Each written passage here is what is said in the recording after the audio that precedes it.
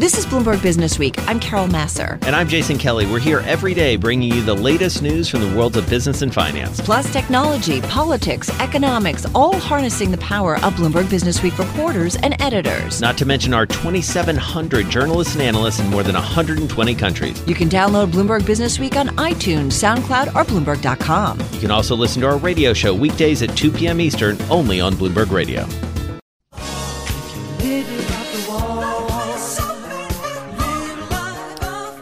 All right, well, as you just heard Doug describe, Walmart certainly catching attention because, well, it's Walmart, and we pay attention to what they say about the health of the consumer, the health of the world, and some of those geoeconomic to geopolitical concerns as well. Let's get into it with Matthew Boyle, U.S. retail reporter for Bloomberg. He's here with me in the Bloomberg Interactive Broker studio, and Jennifer Bartashus. She is senior U.S. retail staples and restaurant analyst for Bloomberg Intelligence. She's on the phone from BI headquarters down in Princeton. Matt, let me start with you. We got the numbers from Doug, but what jumped out at you as you were synthesizing this? You know this company so well.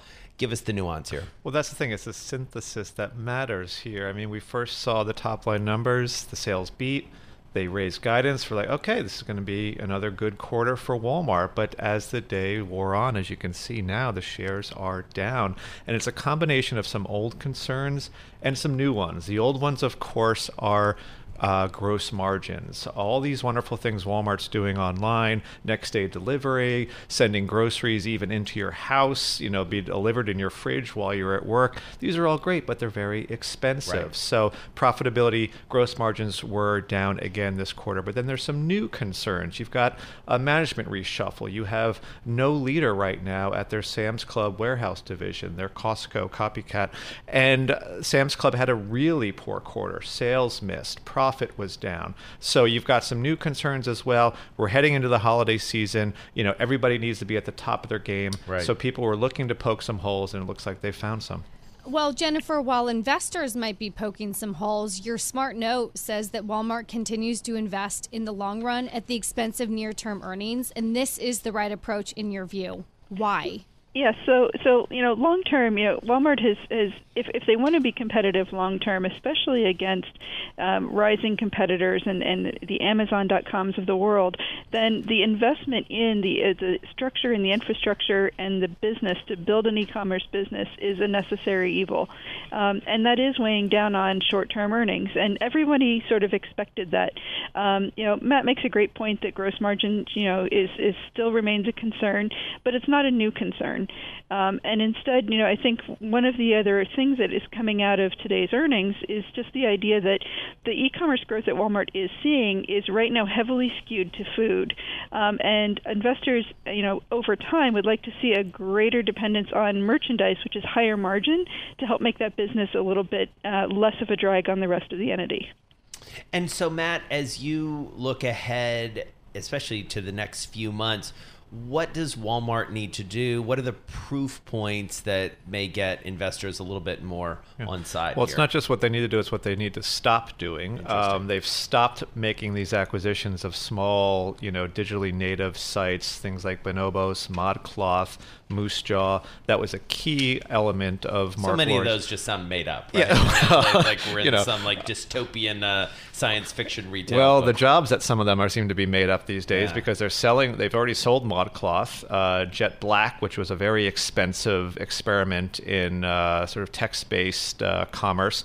We've heard is on the block. So they're going to be stopping making those acquisitions. What they need to start doing is selling more apparel, selling more home goods, things that Target, their rival, is very, very good at and has done for years. Walmart is trying to get deeper into those two categories, but it's a stretch. When you think of cheap chic, you think of Target, not Walmart. Jennifer, I understand that investors don't like the lower margin e-grocery business, except this appears to be the one area where Walmart is leading Amazon. Amazon has to play catch up in the grocery space. They're going out, they're trying to build a brick and mortar grocery store because that curbside pickup feels like it's starting to become more popular than the grocery delivery that Amazon is known for. Why not double down, in Walmart's case, on that e-grocery delivery because it feels like they are such a leader in that space? Well, I will say I don't think Walmart's really slowing down on grocery or e-grocery. They're continuing to expand the number of stores where you can do click and collect, or the number of locations that will deliver to people's homes. But you're right, it is a competitive advantage that I think they want to be defensive about. And so it's great that it's booming so much for them. And when you look at Walmart versus Amazon, in terms of like geographic distribution, Amazon does well enough when you're talking about urban areas where lots of people don't own cars and they want to have things delivered to their house, including groceries. But the power of click and collect is that it really uses the store base to really get to mainstream non-urban America, and those consumers are responding as well. It's just that over time you'd like to see the overall e-commerce balance pick up a little bit more in the non-food side as well. All right, we're going to leave it there. Lots more to look at with Walmart. Never an easy or a straightforward story in many ways, owing to its size, scope, and importance around the world, certainly here in the United States. Jennifer Bartashus is Senior U.S. Retail Staples and Restaurants Analyst for BI. She joined us on the phone from Bloomberg Intelligence headquarters in Princeton. And Matthew Boyle, Matt Boyle, U.S. Retail Reporter for Bloomberg, here with me in New York City. All right, let's head down to Baltimore. Dr. Josh Sharfstein joins us. He is Vice Dean for Public Health Practice and Community Engagement and the Director of the Bloomberg American Health Initiative at Johns Hopkins University. And as you can probably tell by the name, the Bloomberg School of Public Health is supported by Michael R. Bloomberg, of course, the founder of Bloomberg LP and Bloomberg Philanthropies, Bloomberg LP being the parent of Bloomberg News and Bloomberg Radio. Dr. Sharfstein, thank you so much for joining us. Thanks for having me. All right, so we talk a lot about the opioid crisis from many different angles. It's an economic story. It's obviously a very important social and really human story. Give us a sense of where we are right now. And as you look back, maybe we start there.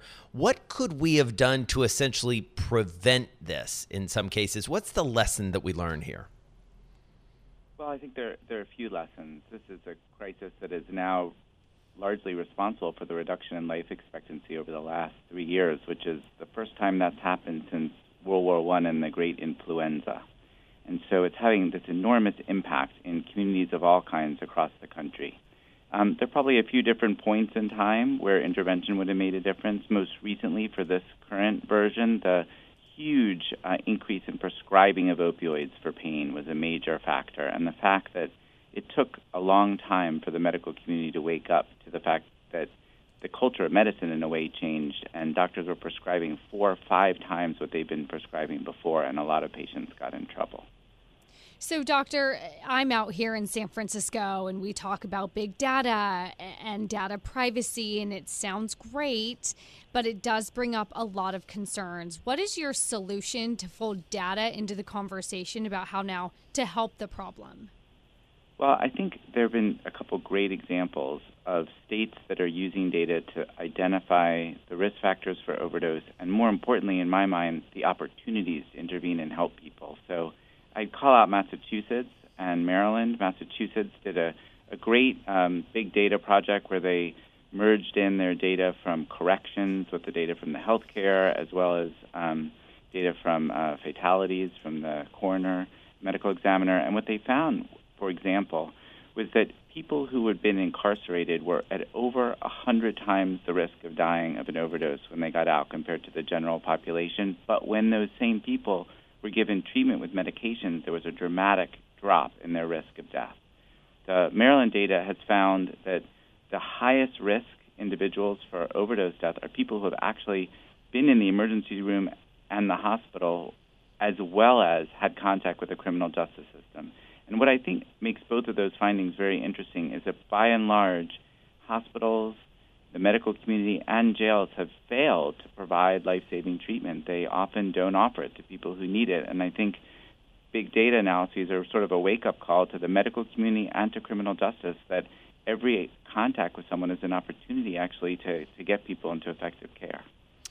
Dr. Sharfstein, it's interesting, as we think about the solutions here. I spent yesterday at the 9/11 Memorial and Museum on a security summit, And one of the continuous themes there was this cooperation between the public side and the private sector. And a lot of what it sounds like you're talking about does rely on a public sector solution in many ways, but also private industry coming in.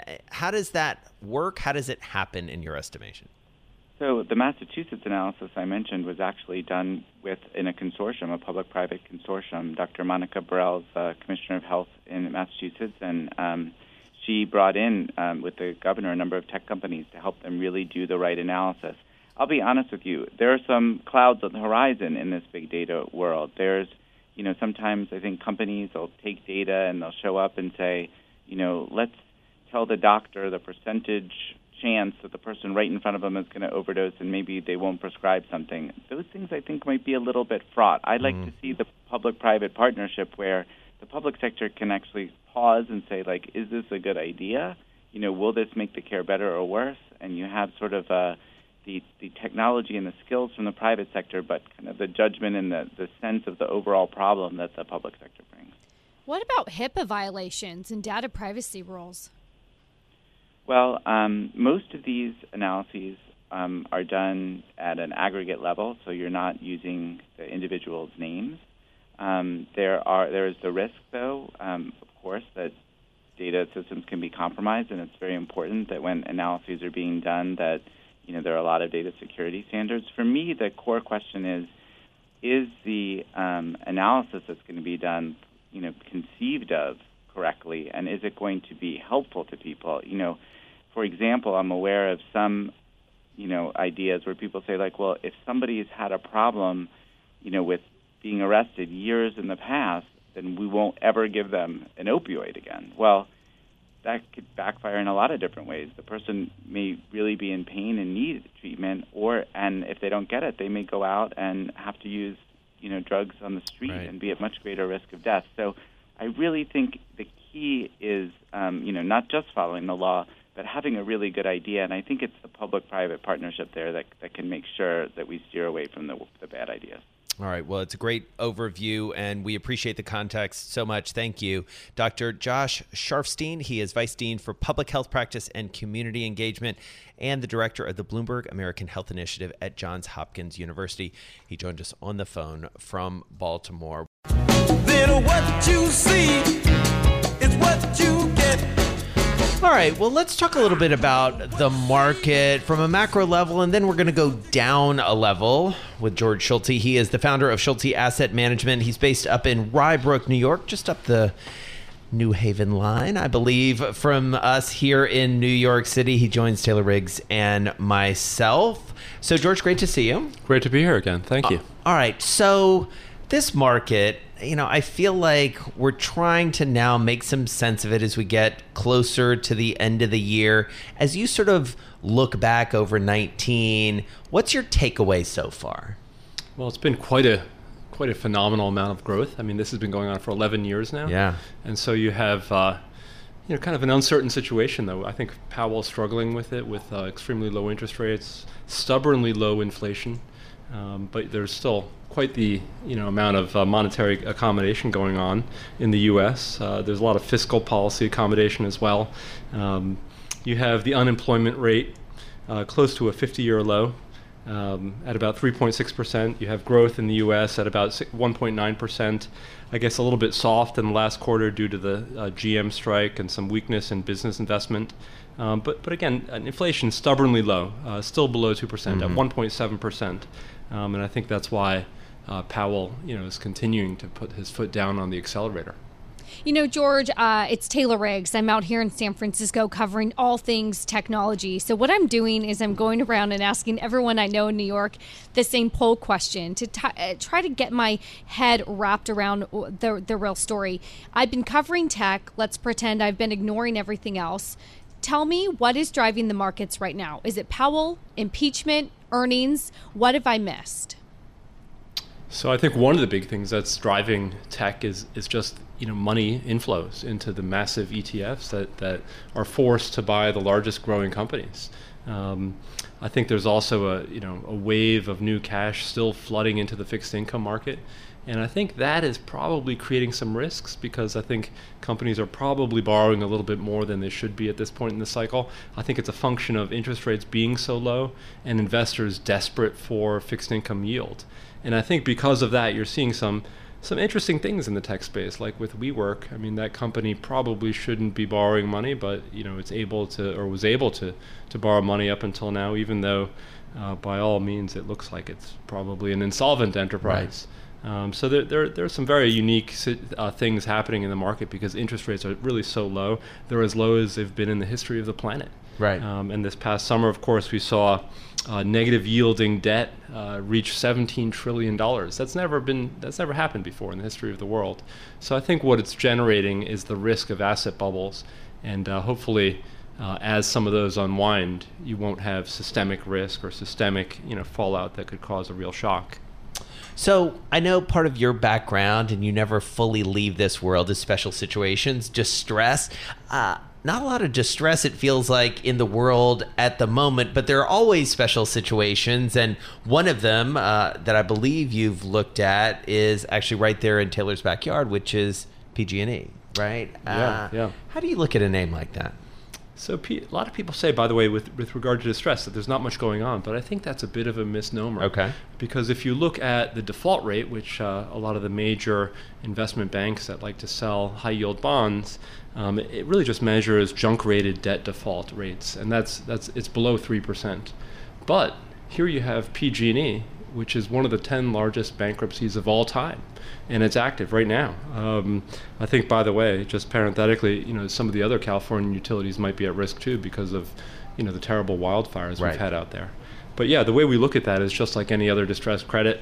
We look at the company's capital structure. In this case, because it has so much litigation liability, you can throw in about 25, maybe even as high as 30 billion of additional claims into the capital structure, and then try to value the business on an unlevered basis and try to figure out where in the pecking order, the lenders or maybe even the equity owners would get a recovery. In this case, we think that ultimately there have been a number of plans of reorganizations proposed. There's been a lot of litigation back and forth about who has control over the case.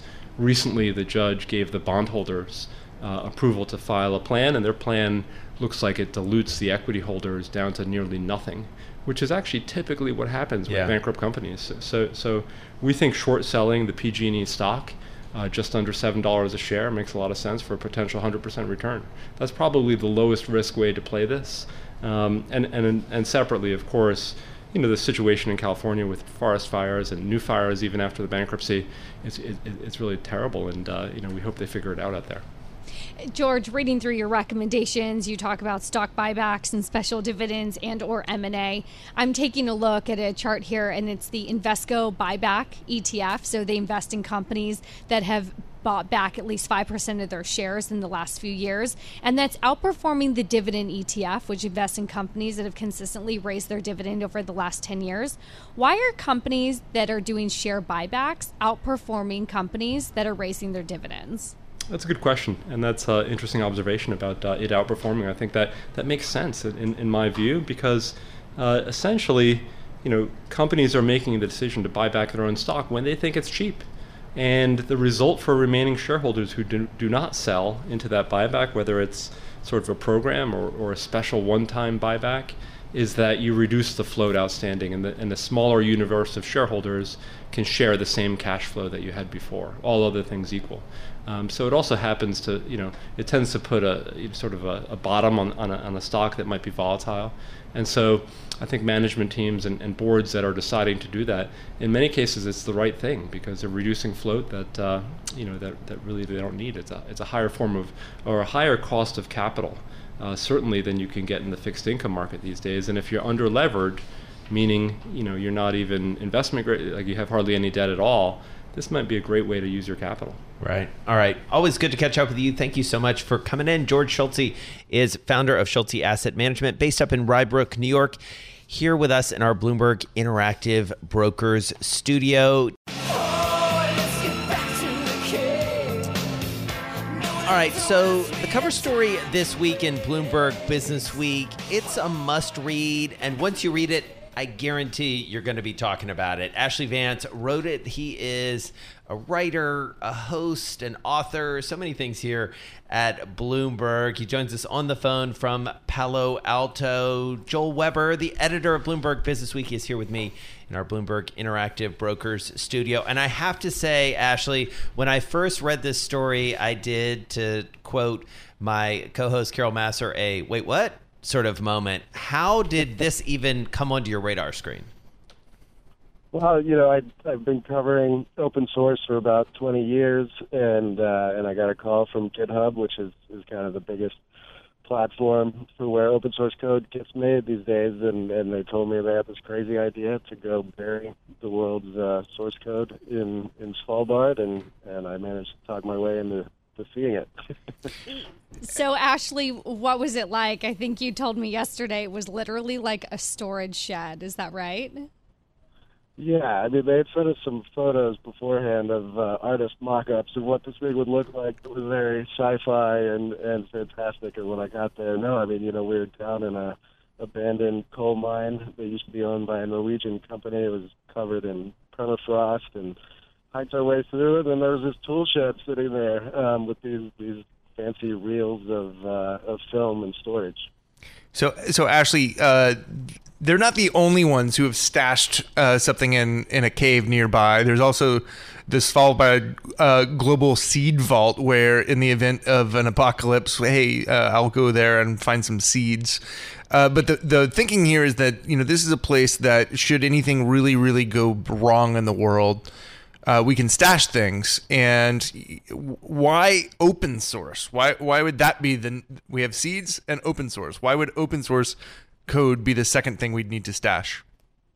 Yeah, I mean, it's kind of funny, like 20 years ago, open source was sort of a fringe idea. Software was dominated by companies like Microsoft and IBM. But, in the intervening 20 years, it's the dominant way now that code gets developed. Open source is behind pretty much everything you use in your day-to-day life, whether it's the smartphone, your computer, your television, your car. Every piece of our infrastructure is developed by partly paid coders that do work for big companies, but also all these volunteers. And so the idea here is, look, say something just crazy happens and the modern infrastructure is brought to its knees, you would actually have kind of a backup of how these things work. Well, and it is so interesting. And Ashlee, when you think about it, and I'm glad you mentioned the idea of sort of covering open source for 2 decades, because 2 decades ago, it was like, all right, cool. Like, yeah, you guys are kind of out there on the fringes, but maybe you don't get the joke about how software is written and who controls it. But now this is, I think, accepted, not just accepted, but heavily endorsed, and has really changed the way the world works in many ways. Yeah, and the funny thing about it, just reflecting as I wrote this story, was, 20 years ago, Microsoft was the enemy. It was all about making an open source version of an operating system to compete against Windows and competing against Office and things like that. The sort of strange thing happened, which is none of that worked. Like the Linux desktop never became mainstream.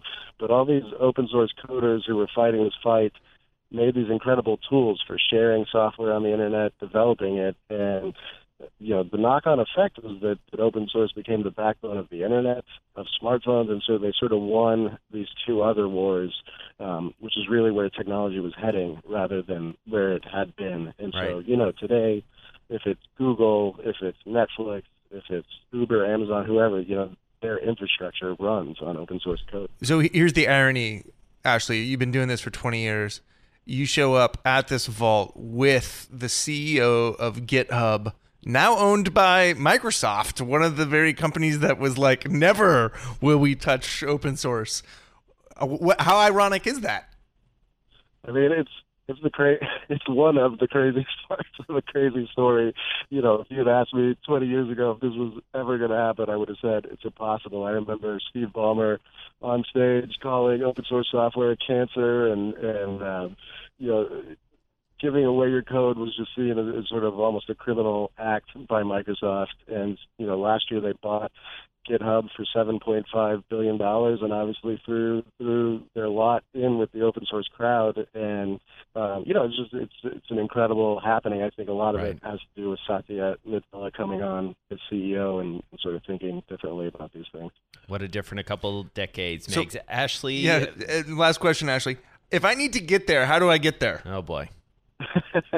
Well, the easiest way, you got to take a couple hops, but you can. There's like 1 or 2 flights per day from Norway, and I think it's about a 2-hour flight. Hey. And there's like 2,000 people that live in Svalbard. I hope you left breadcrumbs for me.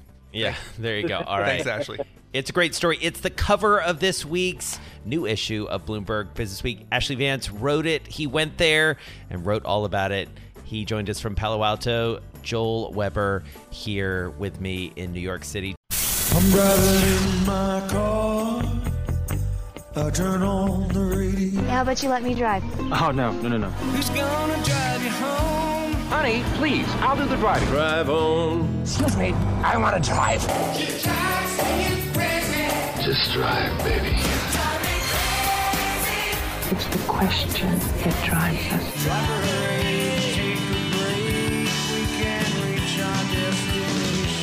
This is the drive to the close. That funky music will drive us till the dawn. On Bloomberg Radio. All right, it is time for the drive to the close. Ron Carson back with us, CEO of the Carson Group, looking after about $11.5 billion. He joins us on the phone from Omaha, Nebraska. Ron, great to have you with Taylor and myself. Hey, it's great to be here. Thanks All right. for having me. All right, so I'm going to ask you a variation of a very good question that Taylor asked earlier, which is, as you look across the landscape here, how do you sort of rank the things to either worry about or pay the most attention to? You know, you sort of think about geopolitics, you think about trade, you think about the Fed, you think about earnings. Like, what's your sort of list of priorities here? Well, I think you nailed them all. I mean, the thing that I think is going to drive the market. I was just with I'm actually in Sarasota, Florida right now. I was just with one of our clients, and he said, hey, what's going to happen next year? I said, I have no idea. And so he pushed me. He said, well, what are the things you're going to worry about? I said, well, right now, I think the market's going to start handicapping the election. And, one extreme, President Trump gets reelected. I think it's going to be pretty good for the market. But I don't think he's going to get reelected unless we get, a real a trade deal. On the other hand, Elizabeth Warren will become our next president. It's going to be really bad for the markets. I think really as we look into the future here, the market's going to start to handicap those things. Of course, we've got Brexit and we've got, the Fed out there, and we've got China trade, which seems to be, moving the markets every day. But I would really start thinking about who's going to be in office with the next election cycle. So we talk about handicapping the next election, and yet equities are near their all-time highs. What gives? Well, I think the markets are telling you that they think Trump's going to be reelected. And, as the market's handicap it right now, this market's been really resilient. And I think the market loves the fact that we've got, Powell out there saying, hey, we really don't have anything that we're too worried about right now. This is sustainable. On that note, I will share with you, not the last Fed meeting, but the Fed meeting before, I just so happened that the same evening after they voted, had dinner with one of the voting members. And my concern was then that, hey, do we really understand all the variables and all the things that could trip us up? And he made a great point, and that, we really are on top of all of this. And, I saw it also on a different article today. The U.S. is still the reserve currency of the world. We have $23 trillion. A lot of people got to own the dollar. They got to participate here. And I think that also is going to provide a floor, for the market for a while. So, Ron, very much top of mind for us today. We did a whole segment on it earlier in the show, was Walmart. We saw those numbers come out. Obviously, Walmart, a bellwether in some ways across retail, across, e-commerce, as well as Taylor rightly pointed out earlier in the show, a sign of consumer demand, a sign of trade tensions being there or not there. How do you read it, and how does that maybe affect your outlook, especially when it comes to the consumer and retail? Yeah, the consumer is strong, and the consumer continues to be strong. We had the employment report was better than expected. I noticed claims were a little higher today than the market thought. But, companies like Walmart, I think tells us just how strong the consumer is. And we love Walmart. I mean, attractive offering in here continues to pressure the tier 2 and tier 3 retailers, and is making significant strides into the e-commerce business. And this is a good example. And pays a nice dividend yield. You're getting a 180, maybe a hair less than a 180 yield, which in today's environment is pretty good. And so I think being surgical is going to be really key here. Really understanding why you're owning what you're owning. And as Buffett says from my very own Omaha, Nebraska, we're buying companies or businesses at an intrinsic value to what we believe their value is. And I think just buying the whole market is probably not the approach most investors should take here, but be more surgical. So if you are becoming more of a stock picker, be more surgical, really knowing what you're buying. Let's say you want to get a little bit defensive here. I was reading a report by UBS, and they said just on a pure valuation basis at this point, when they're going within the defensive sectors, they're looking at healthcare over utilities. If you were to go defensive, where do you like companies within that space? Yeah, no, healthcare, I mean, we like a lot. And healthcare, I mean, just look at the demographics, right, and how old we're getting. Celgene was a great example of that. We had held Celgene in our portfolios for some time. And, of course, we're going to be taken out by Bristol Myers. But I think that, companies that are doing that, another one that got hit really hard was Myriad Genetics, MYGN. We think this is a really attractive entry point into a company like that as well. But anything that's going to provide, for example, with Myriad, you can get some testing done, get out ahead of whatever your issues are, or providing like a Celgene and their cancer therapy, something that's really going to enhance quality of life. So we like healthcare in here. All right. Ron Carson is the CEO of Carson Group, overseeing about $11.5 billion. He joined us on the phone from Omaha, Nebraska. Thanks for listening to Bloomberg Businessweek. You can subscribe to the podcast on iTunes, SoundCloud, or Bloomberg.com. You can also listen to our radio show every weekday at 2 p.m. Eastern, only on Bloomberg Radio.